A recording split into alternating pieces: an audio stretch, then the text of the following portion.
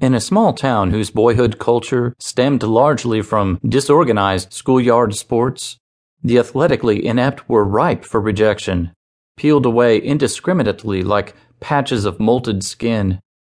Brigham Miller seemed to be the exclusive exception to the rule. He wasn't particularly interested in sports, hindered in part by a bad knee. He was gangly with the faintest hint of a mustache, and like me, his economic status was less than pristine. Yet people found him so likable, so charming, that they chose to overlook these deficiencies just to be around him. It was baffling, and it gave many of us lesser beings hope. Indeed, Brigham was the envy of every flaccid nerd and geek in school. He hadn't merely sidestepped the cruelty of juvenile ridicule. The very paradigm that kept most of us on the sidelines of life had parted like the Red Sea to grant him passage. Physical limitations aside, Brigham simply didn't have the attention span for sports. He wasn't much fun on the baseball field, that's for sure. He was so slow. I never told him so, but he threw like a little girl, and I had literally seen neighborhood toddlers do better at the plate. Brigham was just too preoccupied to keep his eye on the ball. He had a future to plan, I guess, and donning a baseball glove was something he tolerated more than enjoyed. Don't get me wrong. I mean, if either of us was a millstone around the other's neck, it was certainly me. The fact that Brigham humored my interest in sports at all said something about his character. And if Brigham had been my only friend, I would have considered myself very fortunate. But he wasn't my only friend. There was also Jeremy Iles. A year older than me, Jeremy was a short, fat Cherokee with wire-framed glasses and a smell about him that most didn't linger to identify. My mom told me once that she thought it was bug spray, considering that his father was an exterminator. If she was right, Mr. Iles needed to consider a different insecticide. Not only did the acrid fumes of his profession follow his son to school, which was a form of social cruelty in my opinion, I personally was never any less lice-prone for enduring their second-hand miasma.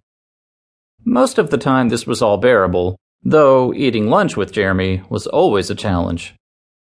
What Jeremy lacked in odor control, he more than made up for in intelligence. His IQ was off the charts. Our age difference prevented us from sharing classes, but it was no secret who set the curve in his grade. He breezed through exams with no real thought, absorbed the content of lectures without taking notes. At once, he was every teacher's dream and nightmare. He must have kept them on their toes. I've known my fair share of smart people. Most have managed to rub me the wrong way, flexing those mental muscles at my expense. Jeremy was better than that. He didn't think any less of his intellectual inferiors. That, or he just hid his snootiness well, and I found that to be incredibly endearing.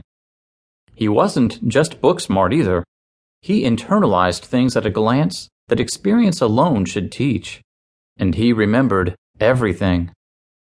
Since Jeremy lived across town, he rode the bus home from school. I walked. For many years, our friendship was defined by this, hemmed in by the literal and figurative fences of the public school system, which was our only real common ground. Though we never dug deep, we were content to be buddies. He helped me with homework. I drew pictures for him to hang in his locker. It was an unpretentious arrangement with little lost or gained. In contrast, Brigham and I were inseparable. We were blood brothers of Lakeview Park, a misnomered quasi-ghetto with no notable view, and certainly no lake. The place was an untidy smudge on the shiny belt buckle of Shawnee's old downtown district. Some called it a trailer park, as if the tin can mobile homes therein got to go home after a day of frolicking in the sun and eating popsicles by the community barbecue grill. Others called it a trash heap. I won't tell you how that felt, considering what it said about those of us who lived there.